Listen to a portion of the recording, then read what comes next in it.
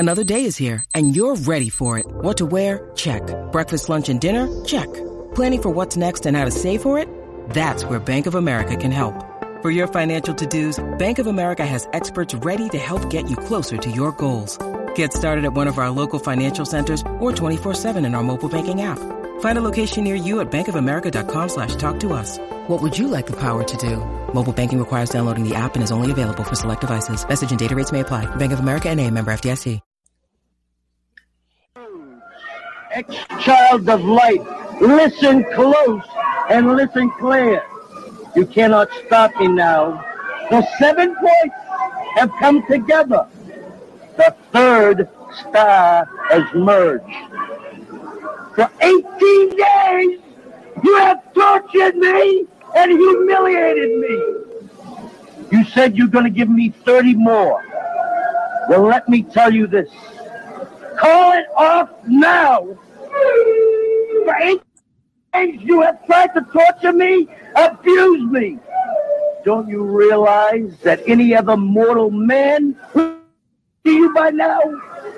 And every day, my power feels that your power gets darker and darker.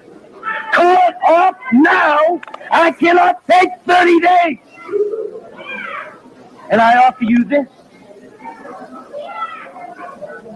Call it off now, or you will see the haze. It's up to you. What's it going to be? I can't take 12 more days of torture, because if I do, from the pit, the purple haze will come. And then you don't stand a chance to beside us, to rule together, the three of us. Because, Rhodes, you are dark side now. You are just like me. And Gordon Foley, you talk about me being off the mainstream. I see you carry the old Egyptian ways around your finger. And ladies and gentlemen, welcome to another edition. Well, actually, the first official edition of Beyond Bonfire. Today, we are joined by none other than one of the greatest legends in this wrestling business, a bona fide first ballot Hall of Famer, the Game Master, the Taskmaster, the leader of the Army of Darkness, the leader of the Dungeon of Doom, a man who has wrestled for every promotion you could think of and has been a top star all over the world, and the creative mind behind why WWE was beating the ratings for 92 weeks. Ladies and gentlemen, Kevin Sullivan has joined us tonight. Kevin, thank you so much for joining us. Well, thank you for the intro. And before we start, I'd just like to say something. I was watching that interview, you know. Mm-hmm. Do you think with that face painted, I'd get away with it today, the way it was painted? There's no way. There's no way. No. Not and this. That was as far out of my mind as possible. Do you know what I mean? It's the, symbol of yin and yang, light and dark, sunrise, sunset, blah, blah, blah. Yeah. And I understand. Yeah. I mean, that's how much the world has changed. It really has changed a lot. And I like to think sometimes for the better, but as far as in art and as far as in performance, and especially in professional wrestling, I think it's taken a turn for the worst, because I feel things like that, envelope pushing should still be allowed in professional wrestling. To me, that wasn't a race look. It was what you said. It was the yin and yang, the sunrise, sunset. It was just as clear as, day and night. Right. But Kevin, we got a lot of stuff to cover here today, Kevin. Kevin, let's just give everybody an intro. Tell us just a little bit of how you got started in the business. It was crazy. I mean, brother, you talk about nowhere near what the business is. I wrestled amateur for 10 years, and I wrestled, Waltham Boys Club, Cambridge YMCA. And I used to wrestle for the Boston YMCA Union, not the Union. It's the second oldest athletic club in the United States. The first being the New York Athletic Club. So I used to wrestle there and amateur, and I would see the wrestlers there, the pro wrestlers. They come in for the show, you know what I mean? Yes. And they play handball, racquetball, lift weights, run, the whole thing. And I was there one day, and a guy came up to me and said, I was working out with a kid, and we finished, and he said, would you like to work out? I said, sure. So we started working out, and he said, you're going to be here tomorrow? I said, yeah. So we became fast friends. Now, let me give you the guy's background. His name was Peter Berry. Okay. He was from South Africa. He went to Oxford and Harvard Business School. His family, oh, wow. His family were the Berries diamond mine, second largest diamond mine at the time in the world. And obviously, complete opposite of what you grew up from. Right. And he wanted to be nothing but a pro wrestler. He also was a very handsome guy. He did Arrow shirt commercials. He was in some Days of Our Lives, that kind of stuff, soap operas. Yeah. And he did a bunch of commercials. Yeah. But he couldn't wrestle pro because it was beneath, he's an aristocrat. It was beneath his family. Yeah. But he wrestled in Montreal, and this is a very interesting story. There was a guy, his name was, wrestled as Pat Curry in Europe. Mm-hmm. His real name was Pat Gerard. Pat Curry, at one time in the 30s and 40s, and probably, I'm going to say to the 50s, he would work in London sometimes 4 times a night. Not a week. Oh, wow.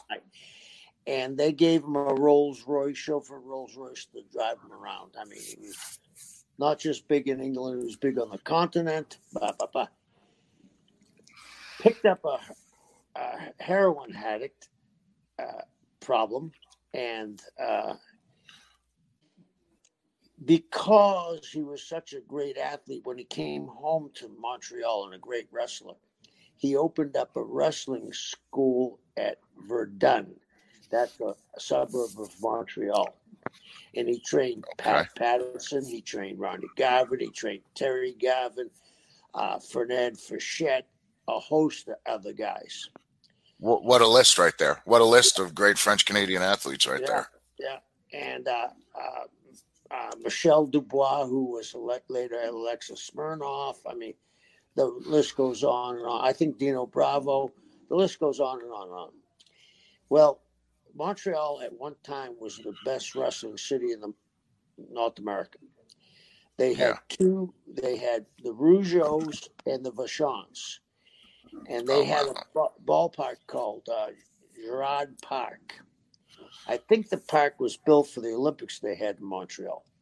But I remember I went up to wrestle for Pat on a Sunday, and that was like a free house, a safe house.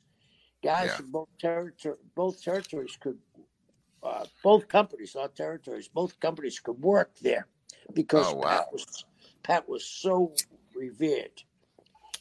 And I remember the weekend I went up, the Rougeaus drew like 34,000 people in the park on a Friday, and the Vachons did like almost 40,000 on Saturday. Geez, so the payday must have been amazing for the guys who were working for them back then, too. Yeah, and they were working, here's the thing. They ended up working together because Jacques Rougeau was supposed to be a tough guy that had this knockout punch that had knocked a bunch of people out. And people don't understand the history. We've talked about it before. This was very similar to Japan, where there was some, how can I word this properly? There was some outside influence that wasn't the best, okay? Yes. But if you know Montreal, it's like South Boston, same thing. So Well, I mean, there's going to be stories about people involved in situations like that coming out later this year in documentary form. Okay, but what it was Mad Dog Vachon went to the Olympics in 1948, and he was a strike breaker, you know. I mean, you heard, I don't know if you heard, but there's a very famous story where Mad Dog Vachon pulled a guy's eye out, and the guy was going, his brother was going crazy. His eye, give it to me, we'll get it sewed up. And Mad Dog threw it in his mouth and swallowed it. I mean, so they eventually worked a match with the Rougeaus and Jacques Rougeau against Mad Dog.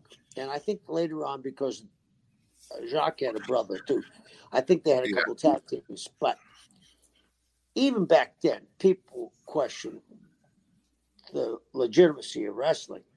Yeah. But they came out because they knew these guys were legit tough guys. It would be like Brock wrestling Ming. Yeah. In a neutral place, you know what I mean? They thought, especially considering Raymond Rougeau's background in boxing and everything like that, and the Vachons being the Vachons. I mean, you can absolutely see that going on back then. So when you got there to Canada, was that how you got your start in the 70s with the WWF? No. I actually, this was late 1969, and I was working in Montreal. Wasn't smart to the business, and they sent me out there. And you were not? No. They didn't give you a clue of anything that was going on, so you were just going out there killing people. No, this happened the first night. I knew because Peter had told me what it was, and I had trained with him, so I knew what working was. But I'm in the dressing room, and I said to Peter, when are they going to tell me what's happening? He said, pretty soon.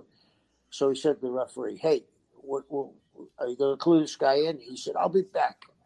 This went on all night. So they sent me out with Fernand Fichette, who was a big star. Yeah. And I'm lost, completely lost, panic situation. And I potatoed him, and he rolls outside the ring, and he's standing on the apron, and he's holding on to the top rope. Well, you know, all the back in the day, the bullshit where you slung the guy in by grabbing the ropes. Yeah. Well, I panicked. I didn't know what to do, and I hit the opposite ropes, and I came off about 40 miles an hour, and I knocked him about 3 rows back. He got up and said, F this. You can curse on this. Don't worry. We all do. Okay. He said, fuck this. And he's walking back to the dressing room. And I panic and I jump up because Charlie Cook happened to be there. Charlie Cook always would tell the story that I jumped up on the top rope. I'm shitting my pants because I knew I screwed up. And I'm yelling, come back. So now I'm going to go back to the dressing room. I thought, wow, I'm going to have to be ready to fight or get my ass kicked or whatever. So I get back and he says, what the hell happened? And I said, hey, nobody smartened me up. I didn't say smart me up. I said, nobody told me what to do. And he grabbed the referee and I thought he was going to kill him. And him and I became very good friends. And when I would go up to wrestle Montreal, he'd be nice enough to take me in the ring, which was really taboo then. Really? But they would not have anybody in the building. And he would take me in the ring and show me some stuff. And then I was working between there and I was working 234 Williamsburg, Brooklyn, upstairs at Isaac Rosario. Yeah, Marcel Rivera too. Marcel Rivera. And there was Johnny Rods. My trainer. Yeah, there was Pedro. There was Victor Rivera. There was Carlos Colon, Ramon Perez. I mean, big stars at that era. You were just surrounded by Puerto Ricans the whole time. Yeah, I was the only Anglo in the gym. That was the only angle in the gym. And what I used to do was after I would work out, because they had training in lockdown, during the day, and then you'd wrestle on Friday and Saturday night, and they had, people paying to come in. Like after I worked out, I would go to the theater right around the corner and see, El Santo, Mil Mascaras, Blue Demon movies. Oh, nice. Yeah. That's really great. That's awesome. So I want to fast forward just a little bit with some of the highlights we got here, because we got something really cool I want to start you with. Okay. We're going to go to March 20th, 1976. So 5 days removed from so many years ago. We're going to see that young, fresh-faced, baby-face Kevin Sullivan live in action with Crusher Blackwell. And Kevin, I just want you to talk over this. We don't have the sound on this one. Okay. And we want to know a little something. Tell us about what it was like working for the WWF at the time. Oh, I was a very lucky guy. Vince Sr. was more than nice to me. I had worked there, I'm going to say it was 73. I went up for Christmas to go home. I was in the business 5 years before I went up there. But I had gone up and worked a week at Christmas time. And when I got to the WWF at the time, it was in Philly where they filmed Rocky, Yeah. And everybody left the room because the dressing room was like you saw in Rocky, but everybody was in and out. It was very early, and Vince had put his books out, and I guess I had balls bigger than Dallas. I don't know, but I went over and looked in this book. And I'm saying, he had the year already booked out. Wow. Because I had come in November of 75 for TVs, and he had booked out all of 76. So I'm looking at the book, and there's Hanson, who's got 3 matches. There's Brody that's got 2. Sight unseen, he hasn't really seen these guys, you know what I mean? Yeah.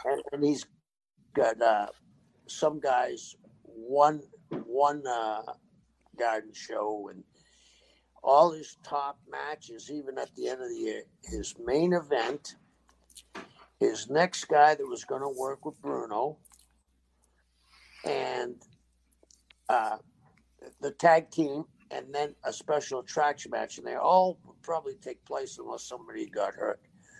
But so he walked in, and he saw me look in his book and says, "What are you doing?" I said, "I'm looking at your book."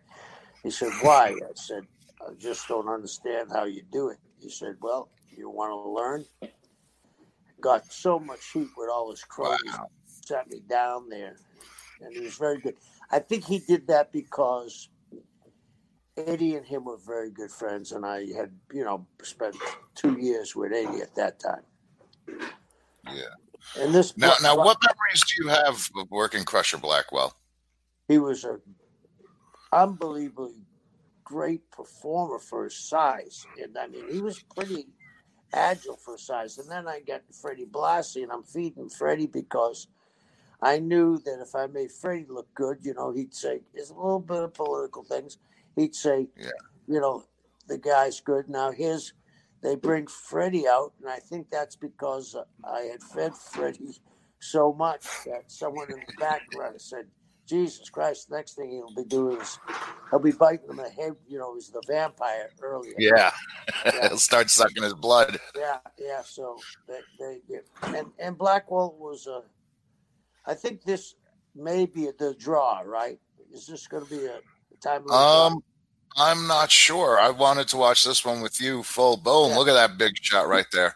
Yeah. He was, like I said, you'll see him do some stuff.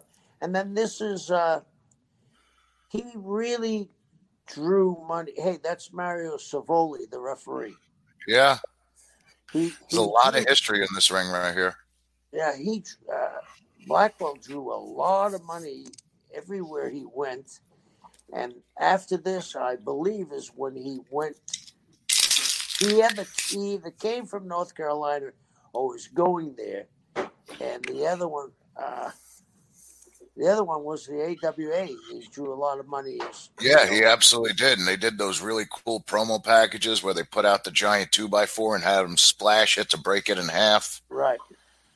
I remember all that here, but I mean, I'm just really entertained watching a lot of this, especially since for my career of watching wrestling, I never really got to see you work as a babyface. And so it's really interesting to see you working as a babyface here. Well, I learned one thing too, and I appreciated it later when I became a heel, was if you get a babyface to really sell for you, it makes the match a lot easier, and all you have to do. I mean, the guy I learned how to be a babyface was Ken Lucas. And if you ask Ricky Morton, who's the greatest babyface he ever worked with and tagged with, he's going to tell you Ken Lucas. Ken Lucas taught Ricky how to sell. Ken was. Oh, yeah. Yeah. So, I think that at this period, I was starting to understand the business, and you can make it easier on yourself or harder on yourself. But the difference of today and then is, we're on the ground basically. I mean, I don't think I've thrown a drop kick or anything, but Blackwell, I just saw where he took the bump from me from the punches, but he staggered. He staggered. He was a big man. This is what was so impressive about him. He knew not to just go down. Yeah, he would sell on the run, which is a lost art for him. The last guy I've really seen who understands selling on the run would be like The Undertaker. Other than that, I really don't see it too much. Right. On a mainstream level. Yeah, and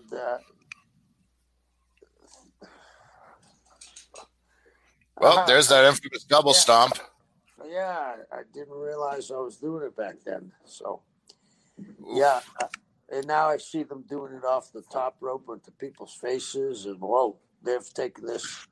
I mean, the guys today are so athletic. I mean, nobody can take anything away from these young men.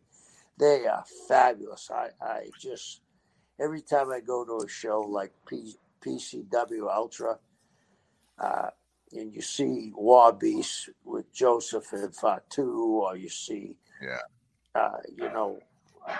any of their guys, it just blows me away how talented they are. Like Fatu, I've had 4 generations of Samoans in my life, and Fatu is by far the best of them all.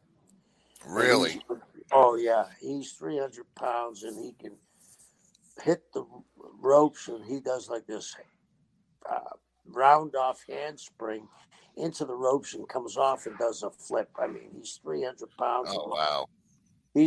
So he's like that next evolution of Yokozuna when Yoko was smaller and he was doing all that crazy stuff. Yeah, his dad is the Tonga Kid. So, his dad was a great worker, And absolutely. Yeah. With Blackwell here, the one thing I prided myself on was learning to throw a punch, and I worked at that very hard. But, this is a different type. This is where I can say back in the day when a guy came into the territory, you'd know where he came from, even if you didn't know where he came from, because the work was, this is the kind of work they had in the WWF was ground attack, not so many high spots. Well, yeah, because really, I mean, you didn't really see a lot of crazy high flying till, Jimmy Snuka and Lanny Poffo, and when they started bringing in some of the luchadors. Right. And so Yeah, like early 80s, late 70s, early 80s is when they really started to start showing that stuff. Okay, so right now we're talking about this is mostly ground stuff. Now, if you went to San Francisco, they were doing high spots. They were doing some high flying. If you went to Georgia, it was similar to this, but it was actually a slower style. Yeah. If you went to the Carolinas, at this time it was almost all tag team matches. Oh, yeah, Yeah, absolutely. Look I at mean, that. Big deal on Blackwell. yeah, I mean, he was a great athlete. I mean, he's 400 pounds here, and he's taking a Yeah. bill. I mean, this And guy there we was. go. Do we have a I mean, draw? Oh, no, but the ref gave it to you. yeah, the ref gave me, which was uh,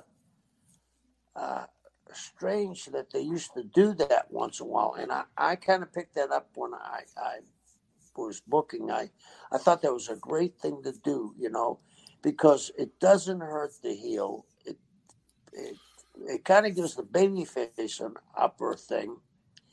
Yeah. And I think that was the genius of Vince McMahon, Sr.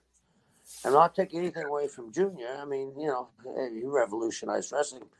But just little things that he did was intense to me. Yeah, absolutely. We actually have our first question here that just came up. The question that's going to be posted up here on the screen real quick. It says, memories about the cage match with the Wright brothers in Johnson City. Oh, the Wright brothers they were a special breed. I used to wrestle in Johnson City. I was very lucky in my career. Johnson City was actually absolutely a individual territory within a territory. Does that make Really? sense? Yeah. Yeah. A guy, John Kazana, owned Johnson City. He owned Knoxville. He owned Morristown and a couple of other spot shows like Marysville, Norris Dam, the town of Norris. And I was lucky that I went there, and they gave me They gave Whitey to me, and Whitey Caldwell was the biggest babyface at that time that they had. I mean, unbelievable. They still go visit his grave to this day. I was there the night in the park, Chilhowie Park Stadium, where he wrestled Dory Funk Jr. And at the 50-minute mark, the people started booing because they knew nobody could last 60 minutes with Whitey. I mean, and him and Ron Wright had legendary matches, and the Wrights, I think, who sent this about me and the Wrights in the cage, I think they're talking about the match that preceded this. Yeah. I'll tell you that story. Ron Wright, I was wrestling Johnson City every Tuesday. At that time, it was interstate, wasn't all the way done, so it was a long trip. It was like 330 miles from Nashville. Oof. So I'd go up there and wrestle, and they put me and Whitey together, and I noticed that all the matches, the three of them would be bleeding. I wouldn't. Mm-hmm. So one night, it was a strange place because it was one of the few places that we dressed in the same dressing room. But we came out different doors. Yeah. So it looked like it was separation. Yes. So Ron reaches into his bag, pulls out a file, and then pulls out a pair of brass knuckles with a chisel on top. Jesus. And he starts chiseling. I said, "What's that?" He said, "Oh, it's the chisel, boy. It's just the chisel." I said, "What do you mean it's the chisel?" He said, "Everybody I wrestle meets the chisel." What? He said, "Everybody I wrestle meets the chisel." I said, "You better put that away. You're not going to do it on me." He said, "What's the matter? Don't they got chisels up north?" I'm thinking, oh, God. So I looked at Whitey, and Whitey's smirking. He said, "Oh, he's just fooling around." I said, "Ron, I swear to God, I hope you don't have that chisel in the match tonight." And I was chained to his brother, and Whitey was chained to him. So during the match, they got color. All of a sudden, Donnie Wright flying mares me and grabs my head, pulls it. Hold on. It pulls it, and what happens was, sorry about that. What happens was, he flying mirrors me, pulls my head, puts his thigh out. Ron Wright reaches in his tights and pulls the chisel out and puts it on his hand. Brother, it looked like one of those cartoons where the axe goes, wah, wah, wah. He can't move, and he hit me. And instantaneously, I had blood in my boots. Jesus. I couldn't see. I thought he blinded me. So I'm up, and I reach up, and it's that thick blood. You know about it. It's like real thick. It's in my face, and I pull it out of my eyes, and I see Donnie, because Whitey had punched him, sullen. I took the chain off my wrist and wrapped it around my fist. And I said, I got to kill him before they kill me. And I ran as hard as I could and hit him, broke his nose, and cut him really bad over his left eye. And he stumbled into the corner. And I said, I'm going to kill him before his brother gets me. And I grabbed him by the throat, and I pulled back to hit him. And he said, that away, youngster. Just lay it in. That's how we like it up here. I said, oh, God. I took the chain off, left the ring. I said, bullshit. I left the ring. So they laughed about that forever, but my head was numb for a year. I think I got 26 stitches, but my head was absolutely numb. But everybody got hit by the chisel. And then, like, once a month on Tuesdays and once a month on Knoxville, Ron Wright would open the show by challenging anybody, and they would come down and almost look like a work. It was so easy for him to do this, but he beat the shit out of people. I mean, he would really hurt people. And people believed in him. You know, they burnt his airplane down. They stabbed him. They beat him. Bombed his house. I mean, he just knew how to. See, that's the craziest thing to me. They bombed his house is a real story. That's not a saying. No. Somebody bombed a man's house. I mean, yeah. And Whitey, I don't know how if he had lived, he would have been a big star. And he wasn't a big guy. And back in the day, I mean, it was mostly big guys. And Whitey was tough as nails, man. Tough as nails. And what a sweetheart. I mean, because I was a punk kid, and I didn't know a wristwatch from a wrist lock. And he took me under his wing, and I lucked out. I had Ken Lucas before him as a partner, and Kenny was one of the greatest baby faces of all time. In fact, Jack Briscoe used to say, the top 5 workers he ever worked with, Ken Lucas is in that top 5. Wow. Yeah, I mean, and if you ask Punky about Kenny Lucas, oof. Oh, he loves Kenny Lucas. Yeah, and if you read Donnie Fargo's book, he talks about how great a performer Ken Lucas was.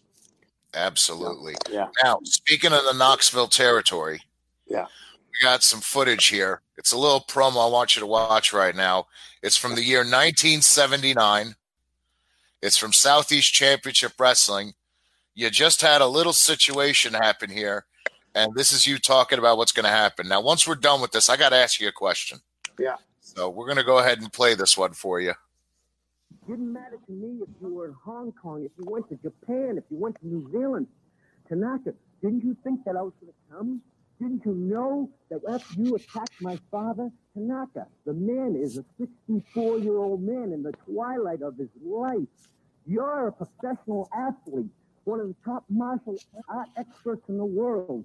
You're rated in the top 10 as a professional heavyweight wrestler. You're in the prime of your career, Tanaka. And let me tell you one thing. You must have made a big mistake if you didn't think I was coming. And I'm coming, brother. I'm coming to Memphis. And let me tell you one thing, Tanaka. You're going to have to prove to the people in Memphis, and you're going to have to prove to me that you're as good and as tough as you think you are. And you're not going to be facing a 64-year-old man that's helpless. Tanaka, you owe me something. You owe my family something. What makes my blood boil is what you could have done to my father, what could have happened. You injured him, but it could have been a lot more than an injury, Tanaka. And let me tell you one thing. If you think you're going to beat me on a 3 count or something like that, that match ain't going to end that way, brother. Because I'm going to come for you, Tanaka. And I'm going to come hard. And if I have to get a chair, a bell, a table, you owe me something. And you owe my family something. And what you owe me is a piece of your hide. And when you look across from me, when you get in the ring, you're not going to see a 64-year-old helpless man. And what you better do, Tanaka, is you better look hard, and you better look long, and you better stick your head between your legs and kiss your butt goodbye, because it belongs to me, Tanaka. And when I come to Memphis, Tanaka, I'm going to be gunning for you. And you better show me. You better show me how tough you are, Tanaka. And I don't think you're half as tough as you think you are, because I'm not a 64-year-old man, Tanaka. And I'm coming to Memphis. I'm not going to get a piece of your... I guess I thought I had a microphone, huh? That's exactly what I wanted to ask you about. Wow. Now, that angle to me is really great. It was a great discovery I found between you and Professor Tanaka. And what a lot of people don't know is in that angle, that was your actual father. Right. How did that come to happen? Well, I had done it in San Francisco with Bob Roop, and it blew the territory open. And I mean, if you talk to some people in San Francisco that were there at the time, I mean, I was following the toughest act in the world. I was following Stevens and Patterson, and wasn't in there.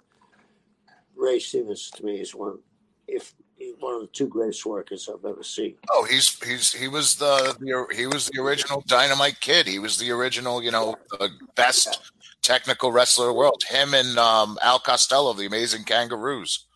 Yeah, and that was a hard act to follow, and I thank God my dad was willing to do that, because it blew the territory open. But Tanaka, his name has been lost in history. Tanaka, he was he was probably 5'10" and a half. He was 280 pounds of muscle. He was Chinese Hawaiian. His name was Charlie Kalani. He was an expert marksman in the military. He could absolutely do this, and I didn't believe it until I saw a film of it. He could put 2 candles in a range, right? In a shooting range, inside, and light them, put an axe in the middle of the shooter's gun upside down. It would hit the axe and blow out the candles. Oh, wow. He when he died, he was buried in full military gear. I mean, this guy was the real deal. Yeah. But he was like most of the island boys, who were so laid back. I think sometimes the guys that are so good and so laid back, they don't get the due because they don't toot their own horn. You know what I'm saying? Yeah.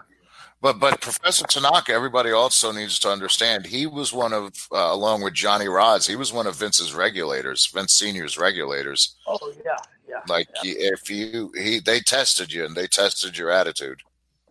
Oh, yeah, and Tanaka, I mean, I have one of the greatest angles I ever did was with Tanaka, and he was such a great guy. I can't tell you how good he was. I mean, and the thing about it was, he could go to New York, wrestle Bruno, right? Get beat, go away for 3 months or 4 months, because back then, usually when a heel was done with Bruno one time around, 2 or 3 shows in the garden, you were done. But Tanaka could, and he did this quite frequently, he could go and work with Bruno, go away for 6 months and come back and work with him again. And then they put him in tag situations, him and Monsoon, him and Fuji. Yeah. That's fantastic. Now, Kevin, what we got coming up for you next right here, we're going to continue down the road a little bit here. I believe this is Georgia, or this may still be Knoxville. We're going to go ahead and we're going to show some footage here. It's going to be Austin Idol versus Kevin Sullivan, 1979, in a Boston street fight.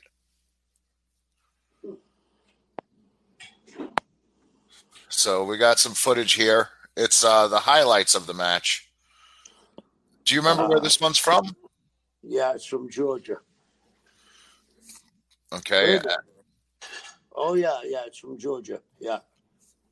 Now we see you both come in, street clothes are rocking. Now, the interesting thing a lot of people forget about Austin Idol is he had a great run in New York as Iron Mike McCord before he had the secondary run as Austin Idol. What was it like working with Austin Idol at this time? It was great. I mean, we really drew some money there, and we became partners, and it was a great thing when I became his partners. I used to do the interviews, right? And I'd say to him, something, every morning when I get up and look in the mirror, I'm disgusted. He'd say, "What do you mean, Jackson?"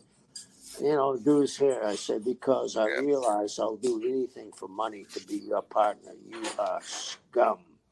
We get into arguments, and everybody thought, where that was leading, that we were going to turn on one another.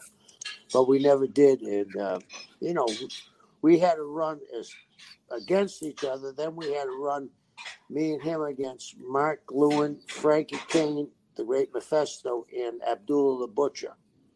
Oh, wow. Yeah. And there's Scrappy McGowan, the referee, one of the great referees of all times. Yeah. Yeah. See, and I love watching old footage like this. I mean, I wish we could have some audio just so you could hear how the crowd's reacting to all this. Yeah.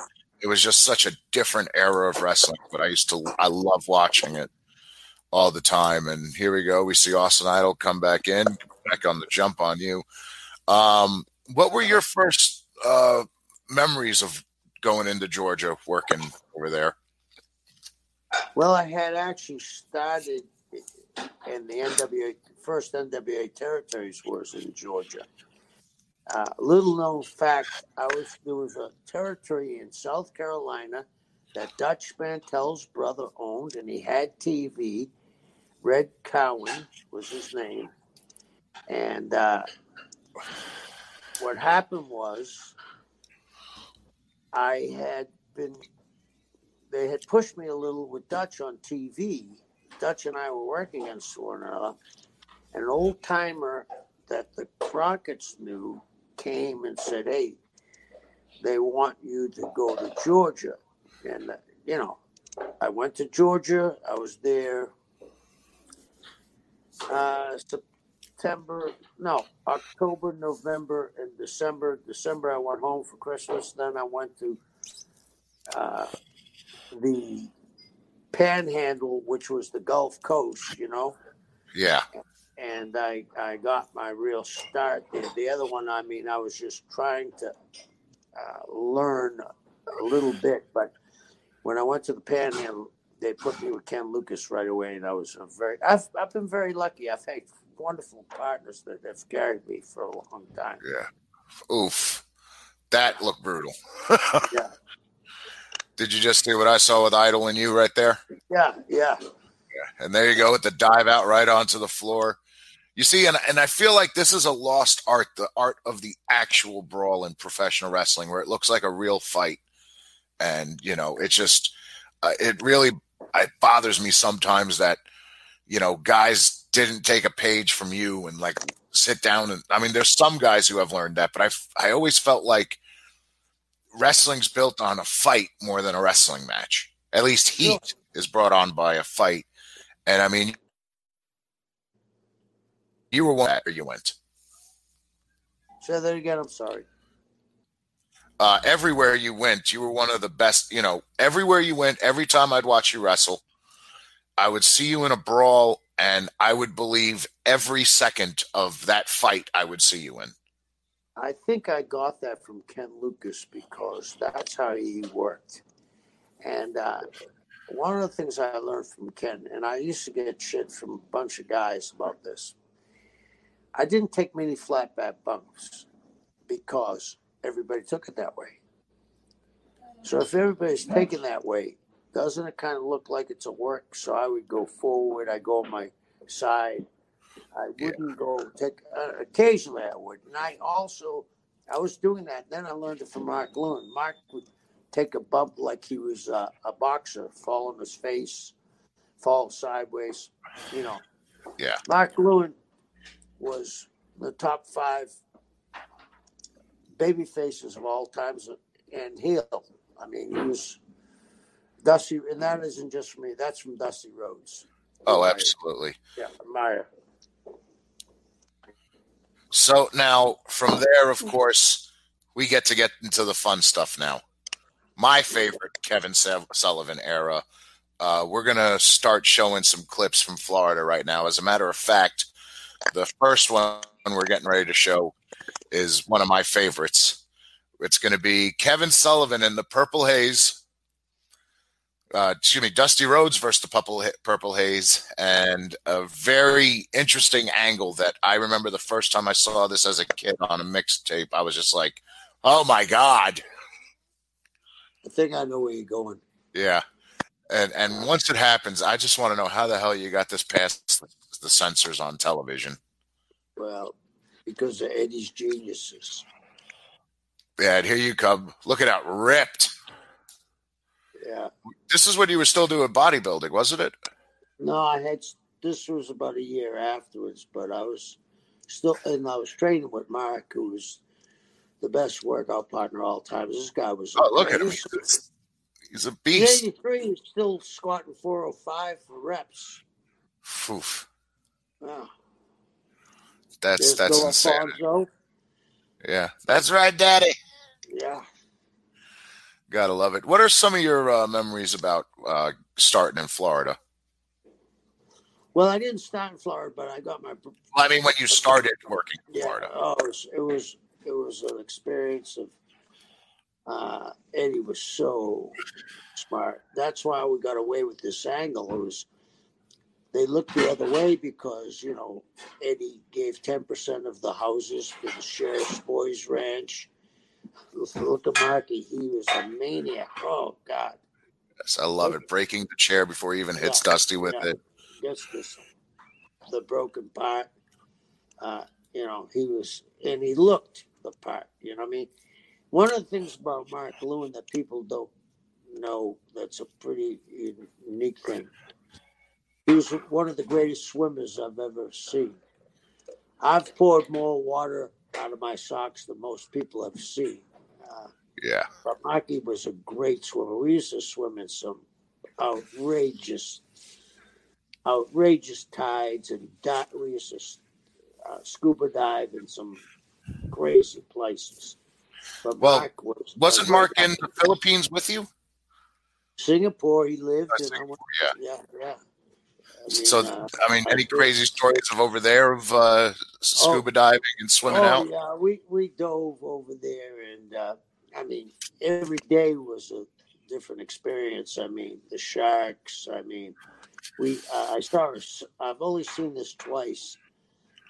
Sunfish, that they look like a brim. Are you aware of them? Yeah. They can be 14 feet long, and they're thick. They're just like someone cut a fish in half. They got this little tail, but they can weigh a ton. Yeah. That's crazy. Yeah. That's awesome. And so is that how you and Mark's friendship really blossomed, was your love of the ocean and going And in. I mean, Pacololo, some Pacololo with Curtis, so. Yeah. Yeah. I mean, I it was feel a great, it was a great, it was a great place to work between Hawaii and, Samoa, Singapore, Hong Kong. It was Malaysia. It was a great place to work. Well, here's the thing. Dusty was so over in Florida. I mean, you didn't have to do much. I remember one time Lawler came in to work with Dusty, be Dusty's partner against me and Mark. And Lawler said, well, what do these guys do? He said, not much, but make noise, chop, and draw money. Mark was such a money drawer. I mean, he was, at 16 years old, he was Rocker's partner. You know what I mean? Yeah. Yeah. Yeah. I actually, when I was in school, I had his book. I was a teenage pro wrestler. I bought that at a book sale when I was in school. Yeah. So and it was really cool to see Look at all the the. dream. Here we go. Yeah. Oh, look at him selling all the way to the rope like that, catching himself in the rope. I love that. Yeah, that's a J.J. Dillon move. The flip-flop and fly and the hully gully, as Arn Anderson used to say. The Hully Gully. Excellent. Yeah. I mean, this is setting up us. This was setting up Dusty, Mark, me, Blackjack, the four of us together, and then throwing Kendall, Barry into the mix. I think this is Roop. Oh yeah, that's Bob Roop. Yeah. You can tell by the chest. And here you come in the ring now. Is that the ring bell in your hand? I'm sure it is something. I mean, I'm not going to come in. It's some crazy. Oh, it's the spike. Oh, the spike. It's the golden spike. Yeah. Here comes Black, and right there. He pushed it out of the way to save Dusty. And you stab Blackjack Mulligan with the golden spike. He's having a heart attack. Yeah. God. And the blood coming from the chest and everything. It was just, I couldn't believe you got away with this on TV. Yeah, he was. Jack. And then he got the locker room clearing. Jack really put me over. I mean, this guy was the best. And he was a huge, huge star, especially in the Southeast and everywhere he worked, really. He was a huge man. The only guy that had hands close as Andre's was Jack. Yeah. And Jack was a little nutty. He sucker punched Andre twice. Really? And he sucker punched Holly Race. Well, that's Blackjack doing Blackjack. Yeah, he didn't call his spots very well, right? And of course, Blackjack being the father of Barry Windham, Ken Windham, and the grandfather to Bray Wyatt, who I still think is, no matter what happens on TV, I still think he's one of the best characters you see on television. You know something? You know where the Fiend mask comes from? Where? American Horror. Really? Yeah, the clown. Remember the clown? Yeah. Yeah, the clown from the carnival season. Yeah. Wow, I never put that together. Now, Kevin, we got another Florida clip I got to show you right now. Okay. And this is one of my favorite promos because, again, this is where you just terrified me to hell. So I love watching this one right here. And it's going to be a Dusty Rhodes promo. And that was well, actually, that would be really cool to watch. That's part of it too. So you're going to get two things in that one little clip right there. That was the original video introduction, but that was like the first MTV type video in wrestling. Really? Let's go ahead and play that one, James. We'll get James to load it up here in a second. And we'll have the sounds, and we're just going to dip out and enjoy it. Oop, I guess it went away. Well, he had it. Okay. And it went away for a second. We're working out all the bugs still with this. It's you're our first guest, and we're still working all that out. But here we go. The haze would come to me. I like a muckboom. I act now. He will come from the sea like it was the creed. I said he would come from the black side. He'd come from the depths. The haze is come. Tonight it has been decreed that he will. The haze. Stand for the haze. The haze has come and it has been decreed from the darkness. From the turmoil, he has arisen. He has arisen. This is the chairman of the board speaking from Waikiki Beach. The greatest talk of all times. Oh, yeah, King Curtis Ayukate, absolutely. This evening in the Purple Haze is all over Diamond Head and the Jewel of the Pacific. And on the Purple Haze, there can only come a man of undeniable athletic ability. A man after the sun sets. A man that climbs the higher achievement that only knows in the Purple Haze on the dark side of the moon can really understand determination, courage, a man, invasions he's been through. The maniac will crawl out of the depths of the cold water and strike fear into the heart of Florida. I love it. I absolutely love it. I absolutely love it. That was so great. Let me tell you something. This is how lucky we were. You see behind Mark? We didn't know it was a full moon that night. Look at that. Huh? And we had the greatest talk of all time. Everybody in their lifetime has something that they really believe in and have to feel for. And the special kids in the Olympics. Hold on. Sorry about that. We want to get to, as you were saying, Kevin, I'm sorry. We had the greatest talk of all times. One of the greatest heels of all times. We had that was a one take. That's amazing. Yeah. And Mark, and that water, that was January. Even though it was Florida, that water was cold. And that had to be like 30 degrees. Well, I wouldn't say it was 30, but it was no more than 48. Just still enough to freeze you half to death. Yeah. That's crazy. I mean, that's just dying for your art. All right, Kevin. So now the second half of this promo, the most terrifying part. Here we go. And I love this because after what happens, you realize there's a curtain that divides the wrestlers from the fans for the promo. Right. Watching the fans lose their minds is one of the greatest things I've ever seen. So we're going to go ahead and play that now. The second half of this promo. That's a special thing to me. I mean, being able to see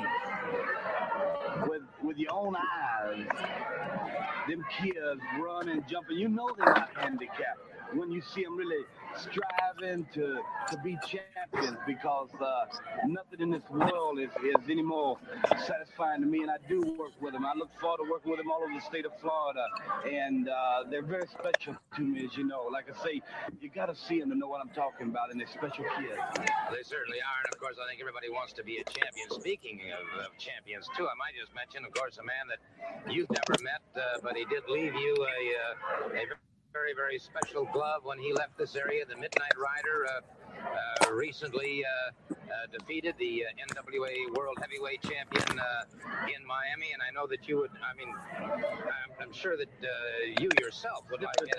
Slip of the tongue. I know, God and Sullivan, that I am now more prepared than any time in my life for Ric Flair, the world's heavyweight champion. Because Dusty Rhodes now is at the final conflict. Man, this guy is complete victim. Here he comes, yelling and screaming and raising hell. You told me what, Jack? You told me what, Jack? I told you I was going to beat you for 30 days, and that's what I'm going to do. Dusty, please, stop.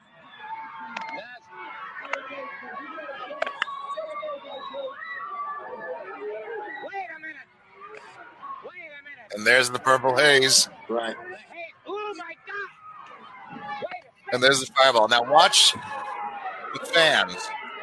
They're pulling that drapery, but they're terrified to come forward because they think you and Purple Haze are still there.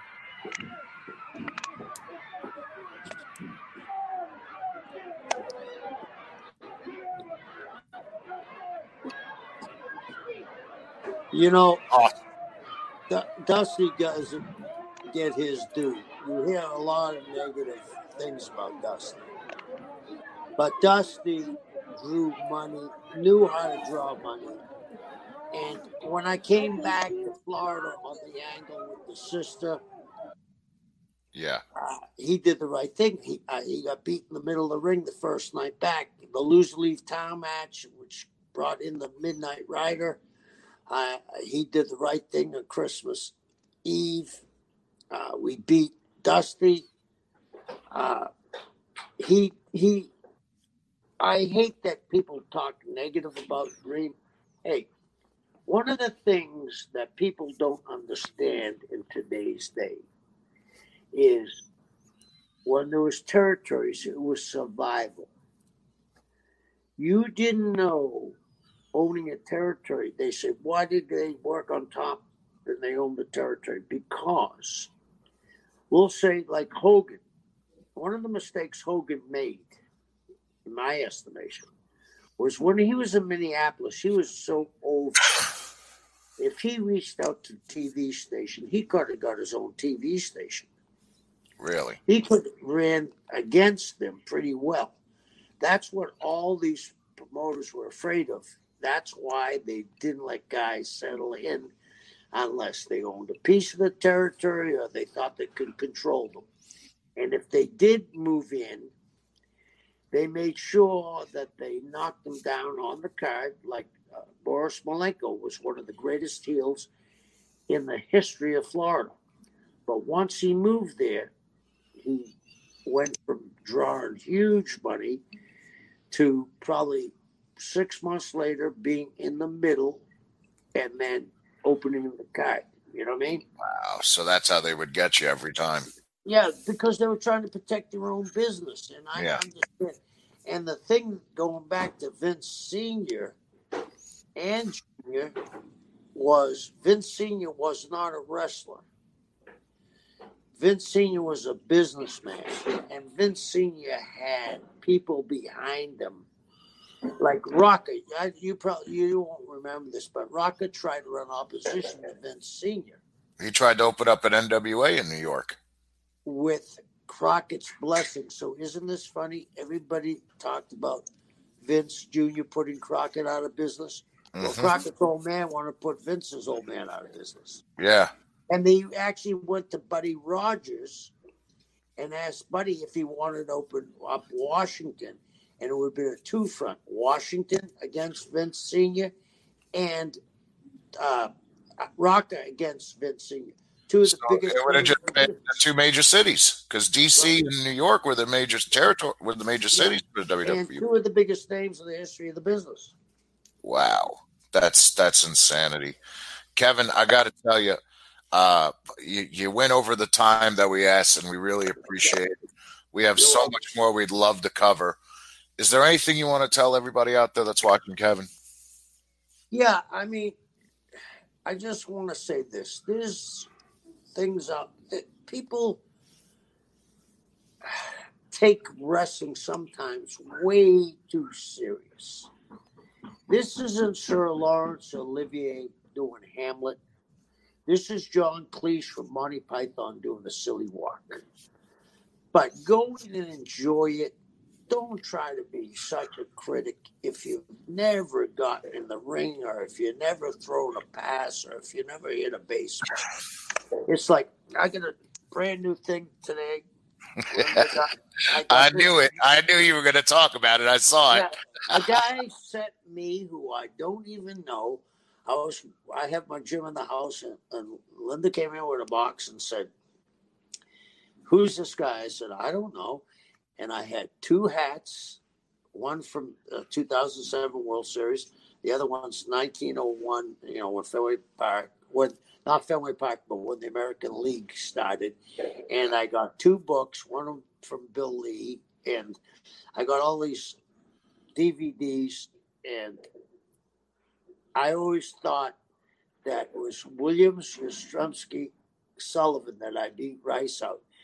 If you don't know anything about the business, sit down and enjoy it. Don't criticize, but go back like you have and learn the history of the business. Because I think it's sad that there are guys in our business don't know who Lou Thez is, Buddy Rogers. It's like baseball players not knowing who Willie Mays is, Hank Aaron. Yeah. So, I noticed you didn't say Mickey Mantle there. Right. Hey, we got a Mickey Mantle now. That Mike Trout is the closest thing I've ever seen to Mickey Mantle. You know what? I wouldn't disagree with you there, and it's a real shame about what's going on right now that we're not being able to see him right now, because these are the prime years where he could do something special. This is his 10th year, and this is going to later on. If this season doesn't happen, it's going to be. I hope not, but we'll say he has 483 home runs. You know what I mean? Yeah. If he doesn't hit the 500 mark, or if he has 2,900 hits, you know what I mean? He has 480 doubles. You know what I mean? Yeah. And I just read an article about that. It's going to affect guys that were teetering for the 10-year mark on Baseball Hall of Fame, like Fred McGriff. He probably won't get in this year, so because there probably won't be a vote. So yeah, that's what's affecting a lot of people right now, and they got to find amendments for that, because McGriff absolutely deserves to be in the Hall of Fame. Yeah. There's no doubt about that. I mean, it's him and Pete Rose both need to be in. I'm sorry, that's just my opinion. I know Pete. Okay. Oh yeah. Little known fact. Okay. Dusty and Pete Rose were pseudo brother-in-laws. Really? Pete Rose had a baby by Dusty's sister-in-law. Huh. So Dusty and Pete, pseudo brother-in-laws. Yeah. Yeah. That's crazy to think about. Yeah. And then, of course, the Reds used to winter in Tampa. Yeah. Well, that's not the only baseball connection, because you have a relative, Seamus O'Sullivan, that used to play for the Boston Braves, if I'm correct.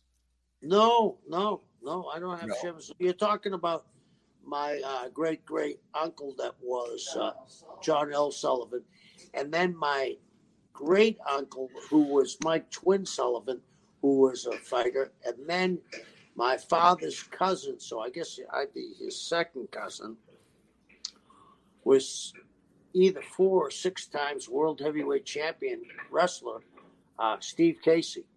Oh wow! They were the most athletic family in the world. Look them up, the Casey brothers. Well, it came down in your genetics too, my friend Kevin. As always, it's a lesson. Whenever I get to talk to you, it's a piece of history I get to learn. I always appreciate every chance I get to talk to you, my friend. Thank you for taking time out of your schedule to hang out with me. And I'll be seeing you later, my friend. Thank you so much. Guys, Thank you for tuning in. We're going to leave you guys with this last promo. Kevin, if you want, you can go ahead and leave now. We're going to play one of my favorite Army of Darkness promos. Joining me this week on the edition of Grunts and Groans, the Prince of Darkness, Kevin Sullivan, the Purple Haze, and the Fallen Angel. Kevin? I'm here for one reason, to explain how my family rose from the ashes like the phoenix, reborn again, to dwell in the house of Habuddin, brought to us by the chairman of the board. When I was a lost person floundering in the sea of life, not knowing which way to turn. A trip. How do I turn yours off? And as I wandered the streets, lost in a cosmic day, I looked, and there I saw him, the mystic one, bathing in the river. And as I walked over to him, I said to him, Mystic One, chairman of the board, show me the truth. Show me the light. And he said, you have a lot to learn, my son. So sit down on this bank. And as we sat down on the bank, he turned to me and offered me the cosmic cookie. And as I chewed upon the cookie itself, everything became clear. I realized then that good and evil have been around a long time. I realized that evil and darkness has always prevailed from time immemorial. When females took from our bones, they've been taken ever since. I then realized they belong for one thing, to do the bidding for us. And as things became clearer and the haze started to lift, I looked into the river. And what I saw a face of darkness. And I saw a face of fear. And that fear was Black Jack Mulligan. Well. His big, ugly head rose. And then as the Mystic One gave me another beetle nut to chew on, he took me to the river again. And with Og by my side, the purple haze arose. And they told me to look in the river once more. And as I looked into the river, there was not one head. Now there was many. It became Mulligan. It became Wyndham. It became Brody. And it became the lost sheep, the one that left me, Superstar Graham.